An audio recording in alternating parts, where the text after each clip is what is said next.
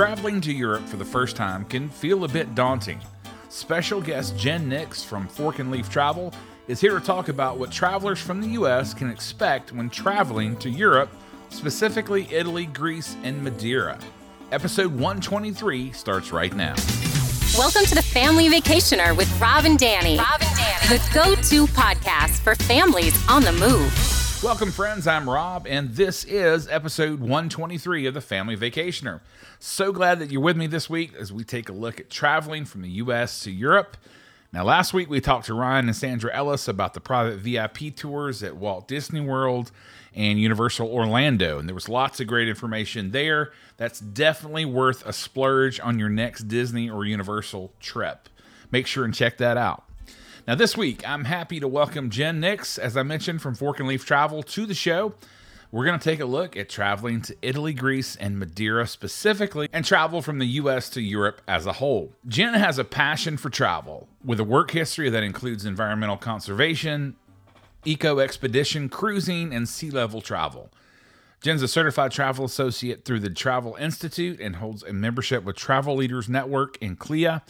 She's also a SNG certified accessible travel advocate, connecting those with special needs and physical challenges with resources to travel with confidence, which we are all for here at the Family Vacationer.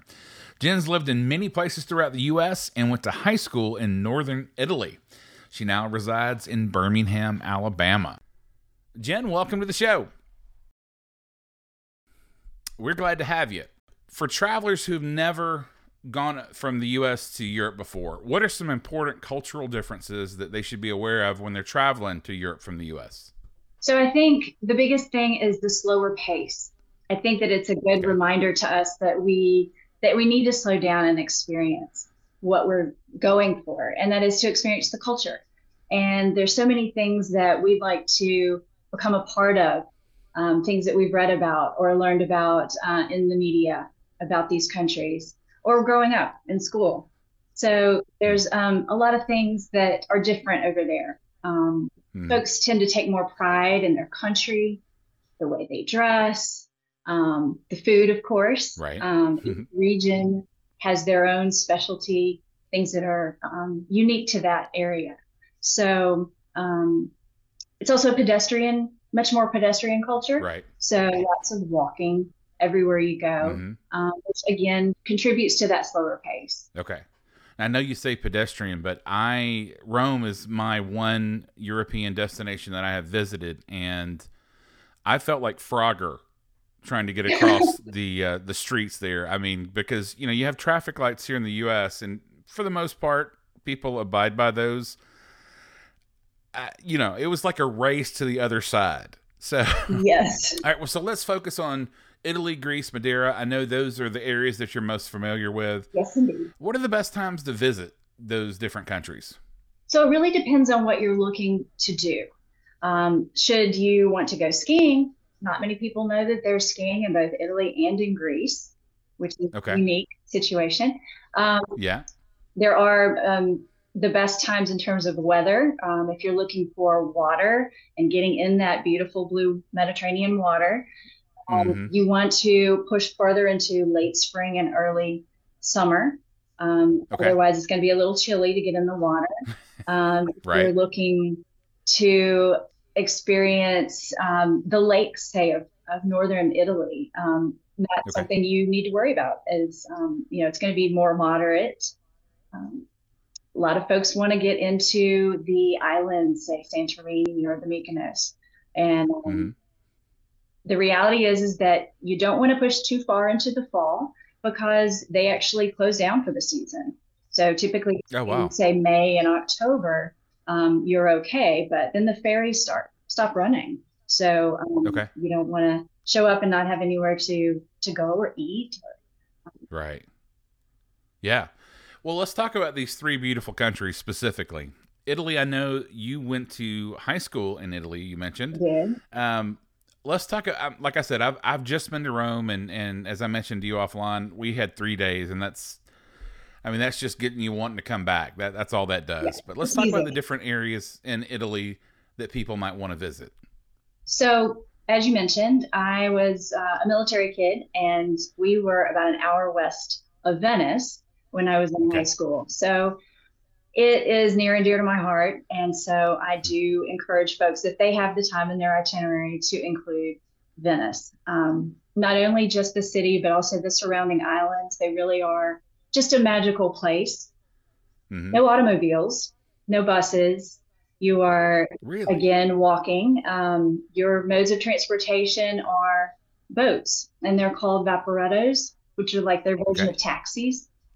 So you can get a vaporetto pass and hop on and off boats to get around, which is really unique. Now, are those expensive? What's the ballpark of? You can buy a pass, either a daily pass and hop on and off, or a weekly pass. And you can also pick them up, very James Bond like, the wooden boats. And it's a little more expensive, but it is a unique experience. There's even the airport transfers that are by boat, which is really. Oh, wow. I didn't realize there was no cars in Venice. That's interesting. Okay. Yeah. So it's boats. And then Rome, we mentioned Rome. That's the beauty of Rome. There's so much there. In 3 days, we hit the highlights. We did the Colosseum, the Basilica. What are some parts of Rome that people might miss if they're just hitting the highlights?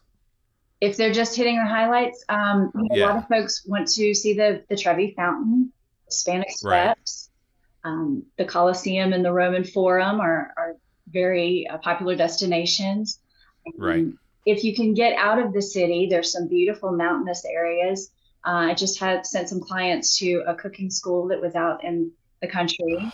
And it was just a nice. That must be amazing. Yeah, it's just a nice little day trip. It's more verdant. It's just a really beautiful area. You're not far from getting down to Pompeii, very close to Naples. So you can do some day trips and not be in the hustle and bustle of a more metropolitan city. Gotcha.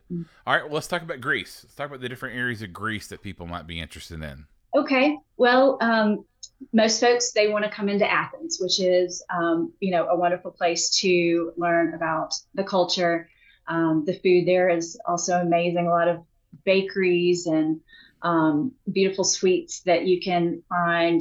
One of the things that we really enjoyed is the open markets, for antiques and for the food markets. We actually got engaged on Idra, which is a neat little island out of the Piraeus port. And it's another one, much like Venice, where there are no vehicles. So it is donkeys and boats. So interesting. Other things to get out of Greece, you can go to Delphi, which is considered the center of the universe. It's a beautiful drive out into the country, and the small towns you can stop in along the way that get you away from the crowds of Athens. But there are some historical markers that you just must see while you're there. Okay. And then finally, I was not aware that this place existed until I went over some of the things that we went over offline.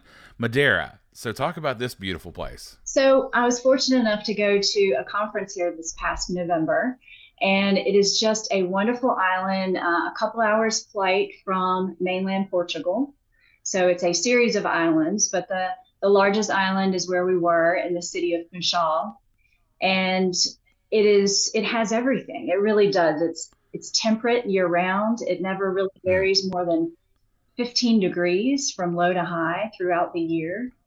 It's has mountainous areas, go sailing. One of the excursions that we took part in was cliff diving, which was quite an adventure. Oh my gosh. How far up were you? We were up, let's see, I think the largest one was 10 meters, so about 30 feet high. And you actually climb up the cliffs and jump off into this beautiful water. Now, it was a little cold because it was November, so we were in wetsuits, but they provide all of that for you, and helmets just in case. But you can do, Madeira is famous for Madeira wine. And so there are Jeep tours that you can go out into the country and experience these wineries, do tastings. They're known for their espetata, which is very much like a kebab. And so they'll do an experience where you attend one of these dining events where they grilled meat for you and enjoy the wine with it. It's quite lovely. Wow. Okay, so when you were cliff diving, I'm just going back to that for a second. Did you jump off the first time right when you got up there, or did it take you a while to get acclimated and then? So, absolutely. So it was the hike. You hike down to the water's edge, and the first of the series of 8 jumps, it's very short. And so there's a group of us. So 3 or 4 people have gone before me, but the hesitation didn't come at the first one. Okay. But the 4th one, I almost chickened out. I got to be honest. It was more that you're climbing this rock face and there's no platform to stand on. They just say, hey, you're going to jump from this point. And so I got a little nervous, but it was a great group of other agents with me, and they were my cheerleaders, and I did it. I just jumped. I admire you. Gravity's got a little bigger hold on me than it does you, so I'm a little scared about. I don't like heights at all, so I admire you for doing that. That's awesome. Well, there's one other thing that I think I know is unique to Madeira, and that is you take the cable car up to the top, and then it's a basket that you sit in, and it's big enough for 2, and it has wooden sliders, and there are 2 men that are pushing you down the streets of Madeira from the top of the hill all the way down. And it's a very unique and fun experience. Yeah. It's a little hard to describe, but it is such a fun thing to experience, because at the time that was the way you got down the hill. Yeah. All right. Well, you mentioned a little bit of food, but I want to know, what are your favorite foods from each of these countries? Yes, I'm putting you on the spot. Okay. Well, we'll start with Madeira, since we were just talking about the espetada, and that would the beef and the seafood. I'm a huge lover of both of those things, and you can get similarly to the famous bistecca fiorentina, which is Florence has this beautiful steak that you order by the kilogram. It's another tip: be careful when you order, because it's by the kilogram. Okay. You can end up with half a cow if you're nuts. Oh.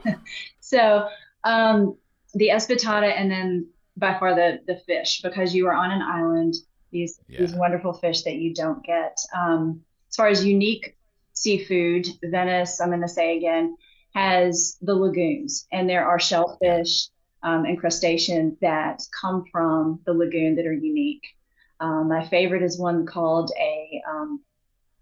it's escaping me now, but it is a mantis shrimp, and it is very large.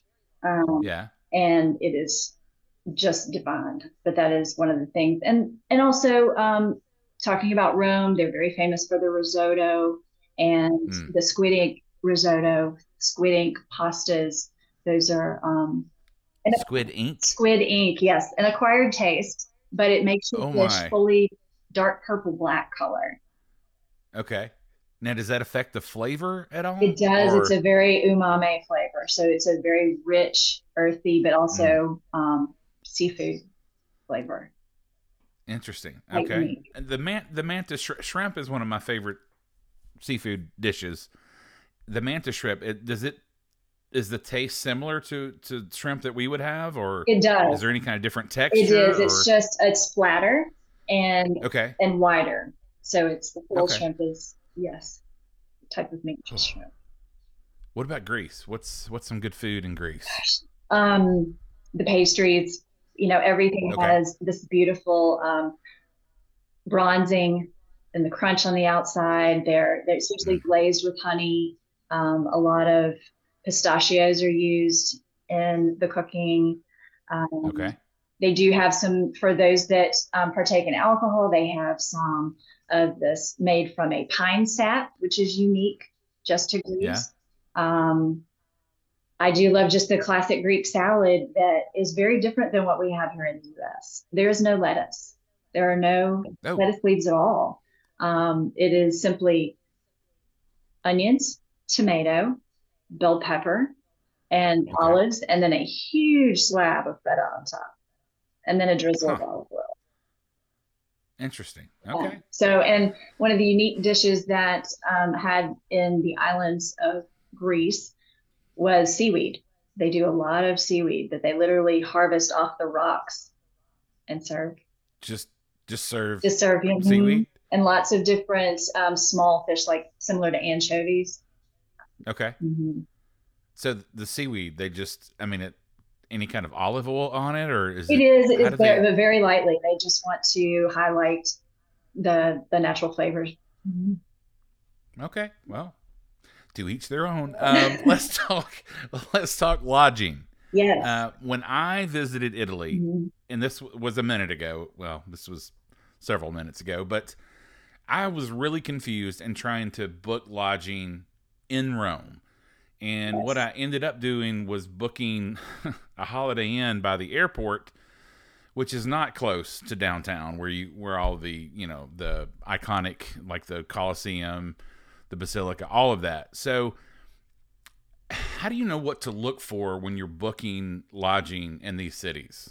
Well, I'll start out with, when I look for clients, it is what they want to see, what they want to be in close proximity to, and then I look at the neighborhood and see the safe neighborhoods that are in close proximity to those places, because it is a very walking culture.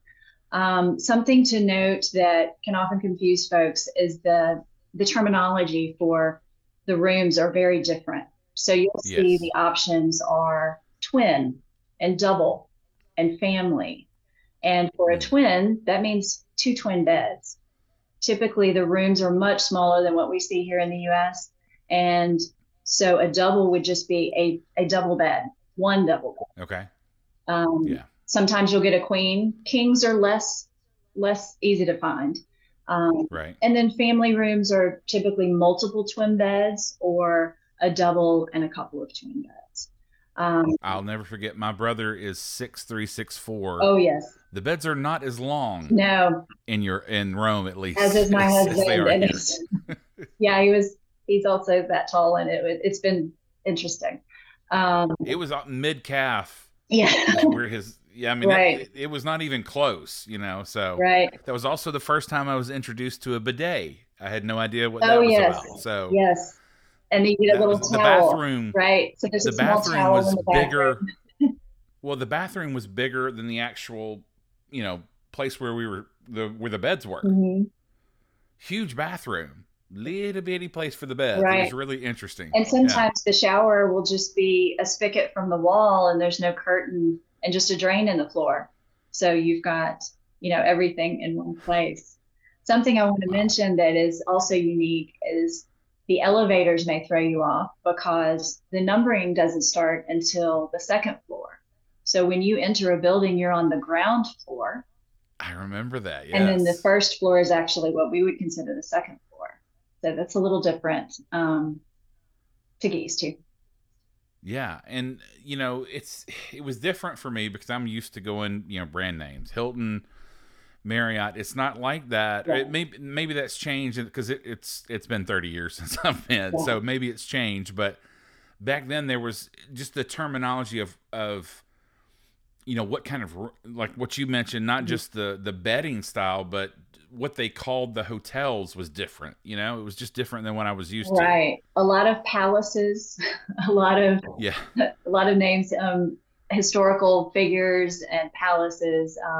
They also, an option in Italy are the apartments. They're called pensiones. And so they're very similar to what we would have in our home rentals here. Okay. Apartment. Let's talk packing for a European vacation. What are some items that we may not be used to packing that we would need going to Europe, especially for first-time travelers? So a electrical converter is something that is important. A lot of hotels do have USB ports now, but you cannot assume that, and you really need to have a converter. There's a couple of different kinds that you can get that will work in all of Europe. There are some that are for the entire world. So depending on how much you want to pack, of course, that affects the size. But they also integrate USB ports into those now, which is quite nice. And the new C version as well. So that helps a lot. So definitely that, a battery pack, because you don't know where you're going to get your next charge for your device, for sure. Right. Things to consider for packing, and I use this because people are intimidated by the currency, the change in money, and you do need to pack or have a little bit of money upon arrival. I usually recommend, a couple $100 that you get exchanged at the bank before you leave for your trip. Sure. For tipping, for your first meal, just to have a little bit on hand. Also, something that folks don't realize is that going to the restroom often will cost. So it could be up to €1, and it's nice to have a few coins on hand for access to a restroom. An alternative to not having to pay is to just go in a coffee shop and have a coffee. And if you have your receipt, make sure you hold on to your receipt, then you can get into the restroom there. Is there a bouncer that checks the receipt before you go in? There actually is. It's a restroom attendant, and and they both take payment, tips, and they check for your receipt. So, I was actually talking velvet rope. Yeah, right. By the bathroom. And back when I was there in the late 80s, you had to pay for toilet paper. Even there was you get a little stack. You pay your quarter, equivalent of a quarter, and so it is different. Although I did hear someone recently tell me that New York City, you have to pay for restrooms there too. So it's interesting. Some places in the U.S. as well. So traveling with a passport is not something, unless you've traveled overseas a lot, that you're used to. How do you carry your passport? How do you deal with that? Like, where do I carry it? Yeah, like, because I remember I had this pouch that was supposed to go under your shirt. Oh, right. I get it. Yeah. So I don't carry my passport. After I've left the airport, I put it in the safe. I take 2 copies of a photocopy of my passport. I have one that I keep in the photo section of my phone. And then I also keep a black and white copy in my checked luggage and then on my person. So whenever I'm going somewhere, I have a copy of that. I do still carry my vaccine card. I could just put it in there with it just in case, but it's certainly not necessary. Gotcha. Okay. But go ahead. Oh, I was just going to say that we were talking about cafes and going in for a coffee. And something to talk about with dining is that everything's a bit later than we're accustomed to. So when you get started for every meal, it's quite a bit later. And so you won't see restaurants taking reservations until 7:00 at night. Okay. Yeah. So and they're not in any hurry, if my memory serves. They are not trying to turn over your table quickly like restaurants here in the U.S. A lot of times it's 2 seatings a night, and because you're there for 3.5, 4 hours at a minimum, and they don't close the restaurant until probably midnight. Very typical. Okay. So interesting. Those that are night owls integrate pretty easily. We haven't really talked about the time change, which is something that folks need to be aware of. It's usually 6 to 7 hours ahead. And so that's something you can prepare for in the weeks leading up to your trip, is maybe move up a couple of hours in your sleeping and waking. That's something you can help prepare for to better acclimate once you get there. And it's easier for some folks going versus coming. I have more trouble coming home. Okay. It takes me a good 3 days coming home. Going over there, it may be the excitement, but I have less trouble going over. And one thing, a tip that I tell everyone, family, friends, clients, is the first day upon arrival is just walk until you drop. Stay up as long as you can to get as close to their time as possible. Okay. Now, that's a tip. That's a good segue. What are some tips that you would recommend for creating those lasting memories when you're making your first time trip to Europe? Not just, doesn't have to be a first time, but what's some tips? I think go with the flow. Yeah. I think that trying to find things that are familiar often get in the way of experiencing the culture. Absolutely. And getting out of our comfort zone Yeah. is something that is so important in all of our daily lives, but especially when you're in a new place. Yeah. And walking that first day, getting to know your neighborhood, just the area around.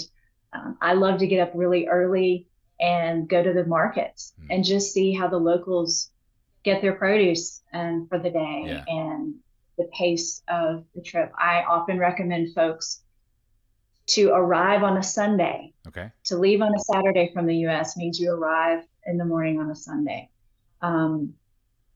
It gives you a better perspective of what folks are on a daily basis when you arrive on a Sunday, when they're with their families. And it's just a great way to integrate into the culture. A tip is to not bring your American Express card. Okay. Often surprises people, but it is an American card and it's not widely accepted over there. And it is in the name, you know. It is in the name, right? But that's something that surprises people. I can't use my Amex. So be prepared with some backups. There will be places that take it, but just not as many. Okay. So that's something. You know, one of what you mentioned about looking for the familiar, our trip, we had a great trip, but I definitely think at least I sabotaged it by being so wound up in trying to find the familiar that I didn't. I mean, it's, you know, you're in Rome. There's so much history around you. You can't not take that in. But I think we did try to find the familiar just to be comfortable. But that kind of negates the whole reason that you're in a country like Rome. It's not supposed to be comfortable. I love that. And if you've been there a while and you need a creature comfort, I know that I spent 2 weeks in Venice in 2018, and by the second week, I wanted a ham sandwich. I honestly went into an Irish pub and I got a ham sandwich because I needed something familiar. Sure. So there are times that you might want to get something that is a creature comfort. Yeah. So that's something but as far as immersing yourself in the culture, I think some of the best ways to do that are to talk to your travel professional about things that you love to do. They can make your experience still familiar, but integrated into something that is, say, last week I had someone who said, I really am into horses. And so I found a horseback riding adventure through a winery. So they end up at a tasting in a winery and they get to ride horses through the countryside in Tuscany. And it just sounds very idyllic, but it's something that if you can dream it, we can try to make it happen. Right. You can still enjoy the things that you're accustomed to and then find a nice way to incorporate that into your travel. My niche is culinary and nature travel. So I do a lot of integrating the two, whether it's going to markets, going to a small farm, bringing back things to a cooking class, right, and then being instructed on how to make a local dish. That would be fantastic. I'm curious, do you think in the U.S., we're very much about consuming things? Mm-hmm. Culturally, do you think Europeans take in culture differently than we do? Does that make sense? I do. I do often say that it's fun to see the amount of clothing that is American over there, but I also know that they take such pride in their appearance. And that's something that I touched on early on, was that it's much more formal in the dress over there. And I think that the quality of the goods are just lasting. Mm-hmm. And so you'll have, just beautiful handmade things that are not always handmade, but definitely locally made, that are of fine wool or linen, and just have greater staying power. They're just much better made. But consumerism in general, yeah, I do think that it's not as big of a culture of consumerism. They are so much about their country and their family and more about experiences. Right. And again, noting to that pace of life is just, it's a lot slower, and it's infectious. It's contagious. Yeah. It's really nice. When folks say they want to cover more ground than I suggest, keep coming back to, once you get there, you'll see that the pace will just transform you. Right. It's a little different than say a Disney trip. Yes. When you're yes, indeed. dragging the kids from attraction to attraction, a little different pace. Well, and if you are traveling with kids, there are a lot of fun things you can do. There are treasure hunts within cities, so you can look for particular art and sculptures in different squares. There are really neat experiences that you can do. I mean, the cooking classes are a great example. Market visits. It doesn't have to be the drudgery of museums. Right. A lot of water activities, things that you can do and still incorporate the history of the location too. Great. Well, for more information on visiting any of these great places that we've talked about today, you can contact Jenn at Jenn, Jenn, at forkandleaftravel.com. Jenn, thanks so much for coming on. This has been great. Thanks for having me. I appreciate your time. Well, that does it for this week's show. Join us next week. We're going to talk with Anita Frederick about the Run Disney events. And hey, please subscribe to the show so you don't miss an episode. Till next time. Thank you for listening to The Family Vacationer. Make sure and subscribe to hear more of Rob and Danny.